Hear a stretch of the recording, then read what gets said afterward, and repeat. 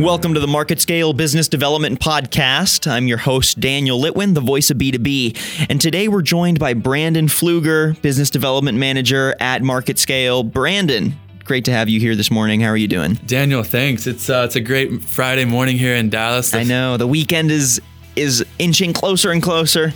Absolutely. And I've had my morning coffee. We started early, and I'm ready to dig into some great content with you. It's good to have you in the studio. Great. I'm glad to be here. And Yeah. Daniel, you're the voice of B2B, so there's no one else I'd rather be talking to about Wow. this topic than you. touched. I'm so touched. But anyways, let's dive in. So we've got you on the Business Development Podcast today to talk about something very interesting, which is how you can pull from sports marketing, or looking at the idea of how sports market themselves and their partnerships, and how you can pull great insight from that for your B2B company. It seems like two things that wouldn't go together, but I know you put together some great content here, and surprisingly, the links are strong. There's a lot of insight to be drawn. So before we jump into that, I know you have an extensive history in the sports world.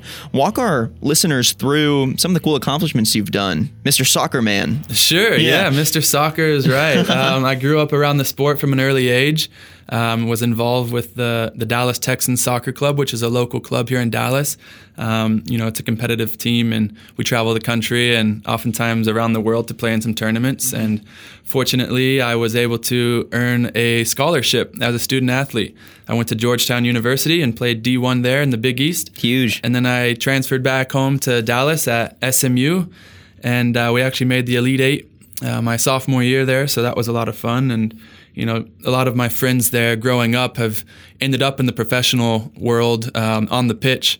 And, they've been in England, they've been in Germany. Yeah. I still got some friends in the MLS. So it's really cool to see some of those guys you grew up with still playing. Definitely. So, you have a lot of exposure then to this sports world. So talk to me a little bit about how sponsorships have really changed, and how that idea of a sponsorship, obviously we know it's so crucial and so integral to, when you think of the sports world. Yeah, sponsors, that's like a thing. So walk me through how that has evolved, and then how you see that being applicable to B2B companies. Sure. Well, first of all, most sponsorship approaches fall at the first hurdle because it's very us-led. Yeah. In many cases, it's oftentimes self-serving or insular. Mm-hmm. Have you ever been on a date and heard the person just talk about themselves? Yeah. It's boring. Even though I do love to talk about myself, it is boring. You're right. It's boring, and you end up switching off after 5 minutes. But sponsorship approaches are exactly the same. You talk too much about yourself without understanding what the brand wants or needs, and it's just dead in the water. Right. However, there's been a move away from sponsorships towards partnerships, and how that can really work. Partnerships add value to organizations. They make a massive impact on the athletes, and the brand in return, they receive awesome benefits. It's really then that the partnership becomes a true unison and not like a sponsorship at all. Mm-hmm. I think it becomes a natural business alignment, which is ultimately essential to a successful B2B sports marketing campaign. Yeah. Well, that's so cool. I think that really hits on the idea of how authentic you need to be in the B2B world. The more you can try to find value in these partnerships and really treat it like an authentic coming together, a meeting of the minds and a meeting of the brands, then you really elevate the content and you get the most bang for your buck, or the most bang for your time investment. Absolutely. There's a wide-scale shift, as we were talking about. There's a wide-scale shift from old-fashioned sponsorship to authentic, multifaceted partnerships. Yeah. This development helps explain the growing presence of B2B brands in sports, and it brings together the sporting world's fascination with data and statistics, which obviously is gaining a lot of traction across a broad range of sports. Fantasy football is literally just statistics. Exactly. Yeah. So tell me a bit about some specific examples of companies in the B2B world that you've seen partner and enter into the sports world, and how that's really helped their business. Because I think that is a point of contention. A lot of B2B companies just really don't see, is like, how is my company going to be applicable in a sports world, and how can marketing within a sports world elevate my brand, or elevate what I'm trying to do for my niche market? So give me some examples of how this has really worked for some B2B companies. Absolutely. And growing up around soccer, I like to follow Manchester City. Right now they're Kings of Europe, Kings of England. Yep. If they had a club world championship, they'd be champions of that as well. Yeah, you really hyping them up here. Yeah. Well, anyway, I'm actually a fan of Arsenal in London, but okay. I can appreciate the success they're having because we've been there before as well. So, yeah. Anyway, I think one of the world's biggest software companies, SAP, not too long ago, not many people outside of the IT sector knew much about them. They're a German brand, and in England, for example, that all changed because of SAP's partnership with the English Premier League club, Manchester City. That relationship was built on a single shared value, which was innovation. And the SAP advertising placed around the club's stadium, the Etihad Stadium there, is just the beginning of the firm's brand reinforcement tactics. In almost every sport now, clubs collect a huge volume of player and supporters' data. Manchester City are using SAP's data expertise to gain an advantage, not just on the pitch, but also to enhance the fan experience. Really? Yeah. I'm sure Man City will uncover even more major new trends in player development using some of SAP's data tools. But changing the way supporters interact with the game is also on its agenda. Interesting. So, I mean, really, it was just coming together with this shared goal of innovation and expanding beyond who their niche market might be. I mean, why do you think that partnering with a soccer league was the right move? I just think partnering with a soccer league, obviously, it's very niche. It's a IT sector going into the soccer world. Yeah. Why? Yeah. Why? But again, it's that data and it's the statistics behind it. And it's not only helping Man City's players and their staff increase their performance on the field and in training, but it's also engaging the fans. They've got this product that they created. It's called the City Pulse Wall, which is an interactive screen inside the stadium that offers an in-depth data profile for every player on the roster. Wow. So it's really engaging the fans, whether the fans know it or not. They're engaging with SAP. Yeah. And SAP can take the stats from another statistic provider for the Premier League, mash them up, consolidate them, and then remodel the data to come up with insights that gives fans even more information about the players and the club in a way that's entertaining and engaging. So they're engaging with these fans. Right. These partnerships don't even have to be from from like a suit and tie kind of back end method. They can really be something interactive and something that can bring value to the sports world or to the clients of said B2B company. It can be authentic. It can be fun. It doesn't have to be boring. Absolutely. Yeah. Exactly. So outside of software and IT, I think another industry that you could find a lot of value in these sort of sports partnerships could be the transportation industry. So walk me through an example of a company you've seen there that has really stood out as pushing the boundaries a little bit, saying, hey, I know we're a B2B company, but we're going to try something new. We're going to try something fun. And how did it pay off for them as well? Absolutely, and it kind of goes back to my background. I didn't mention it at the beginning, but I also grew up on a racetrack with my dad on the weekends. So, we did some open wheel racing in the SCCAs, Formula V, Formula Ford, and even some kart racing. Cool. We're big Formula One fans ourselves. So, we were fortunate enough to go to one of the recent Formula One races down in Austin. It's called the Circuit of the Americas. We finally have an F1 circuit back in the States. So it's really exciting, and it's a huge time for American businesses to get engaged with that circuit. It's a global brand, F1 is. So what I've seen with NASCAR and even with Formula One is DHL.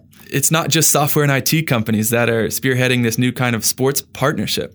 As a big Formula One fan myself, I know DHL have a relationship with Formula One dating back nearly 15 years now. It's been a highly successful partnership, and it's based around the services provided to F1 and its teams.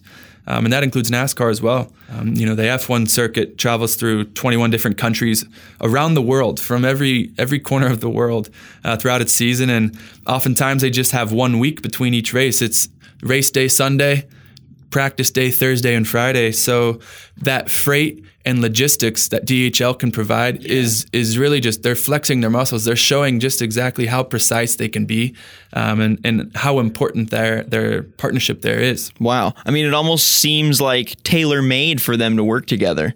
Yeah, they literally can't be late to a race. Yeah. They have to be fast. Yeah. And the brand's partnerships across motorsports, which also includes other competitions like the MotoGP, which is the motorcycles, they've delivered tremendous value in everything from brand reputation to employee engagement. Yeah. Well, I mean, it seems like the sporting world is really cut out to open up their doors to B2B companies and are a great opportunity for B2B companies to find new clients, or at least to showcase that they are new, they're fresh, they're relevant, and they can expand beyond just their niche market.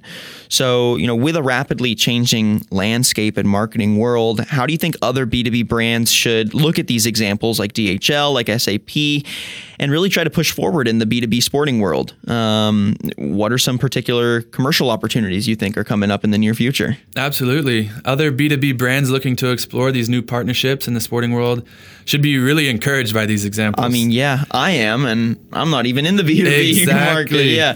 And we're talking about some of the top, one of the biggest grossing sports in the world, Formula One, in Manchester City, whose global presence is just skyrocketing in the last few years. And although the commercial landscape of sport is complex and it's constantly changing, right, we can at least see some of the core ingredients of a successful approach from these brands like SAP and DHL. I think brands should start by finding an event or a team with similar values, then consider whether that common ground is strong enough to sustain a long and productive relationship. It's not just sponsorship, it's that partnership, it's that relationship. Yeah. And just like other consumers, the typical sports fan receives information in a variety of ways across multiple platforms. So it's important to think about how the benefits of any partnership can be maximized for all of the parties. Definitely. When it comes to identifying the next big commercial opportunity for brands in sport, there really are so many opportunities. But let's take soccer, for instance. Since I'm always watching it, playing it, or reading about it, I think the Chinese Super League, for example, it's growing exponentially. And everyone has been waiting for this long-awaited boom in U.S. soccer, right? Everyone's heard about, soccer is growing so much. And it really is. Just in the past few years, we've announced several new expansion teams in the MLS. And as much as it's grown in the past few years alone, it's expected to grow even more so in the next 8 years due to the recent announcement of the 2026 FIFA World Cup in North America. That's going to be in Mexico, US, and even Canada. But not only that, but the number of young people already playing the sport has exploded, and that's only expected to grow even more, as a World Cup in our own backyard will inspire even more people to get involved. And businesses as well. Yeah. The commercial opportunity will eclipse that of a Super Bowl. I mean, it's hard to imagine, but the global reach that a World Cup has versus the pretty local reach that the Super Bowl has is pretty tremendous. Absolutely. Yeah.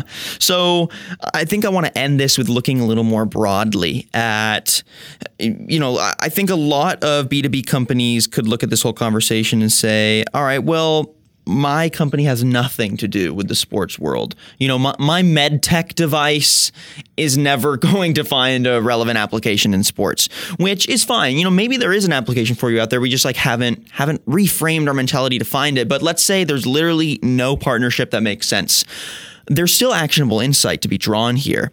I think with these partnerships and with the way that sports teams and companies that partner with sports teams, market their products, and really brand themselves, there is something to be said and some tips to be drawn for the B2B world. So what would you say those are? How can a company look at the way that these B2B companies are marketing in the sports world, or just look at the sports teams themselves and how they market and brand themselves and draw some insight for moving forward that can really help them in their niche markets? Absolutely.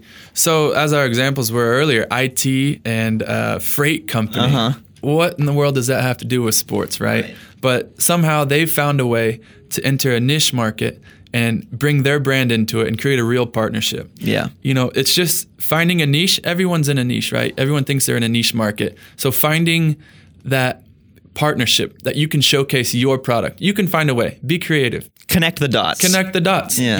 If you have medical devices, there's medical needs in the sporting world. Right. Absolutely. So it's just finding that creativity, creating that need in the sporting world, really, and creating that partnership. And you're going to be getting across to other brands in that entity as well. And so that business partnership within that that sponsorship you've got going there is going to be very fruitful, not just for you, but for the other partners involved as well. Definitely. Well, it's an exciting time then to be looking to the sports world for either potential new partnerships, potential new sponsorships, or just some insight on, how you market yourself, how you brand yourself. I think there's no better example of teams doing a fabulous job of marketing themselves than, looking at something like the Savannah Bananas, right? I mean, they're absolutely Georgia-based college summer league baseball team. They really elevate themselves on the branding and making themselves unique. And I mean, even if your company has nothing to do with that, it's really looking at that creativity, that leadership. And I think the sports world is a perfect place to turn to when you feel like you're lacking a little bit of that inspiration. How can I elevate my marketing? How can I elevate my brand, my personal image, my sponsorships, my partnerships to the next level? Yes, exactly. Look to the sports world because there's a lot to be drawn. Absolutely. Yeah. Well, thank you so much, Brandon, for coming on the podcast and giving us your insight. We're going to have to go kick it on the football field here soon. Or pitch, right? I guess is the best way to do it. Don't say that in England. They might get upset with you. But hey, the field is perfectly fine. I stopped playing professionally, and I'm doing quotes here with my hands when I was like 13. So awesome. Perhaps my lingo hasn't caught up. But anyways, thanks again, Brandon, for coming on the podcast. I think we drew some really actionable stuff here, and looking forward to getting you back in the studio. Thanks, Daniel. Appreciate your time so much. And thank you, everyone, for listening to today's episode. And if you'd like to find out more or listen to previous episodes, you can head to marketscale.com/industries and subscribe to previous podcasts, articles, and video content from your favorite industries. I'm your host, Daniel Litwin, the voice of B2B. Till next time.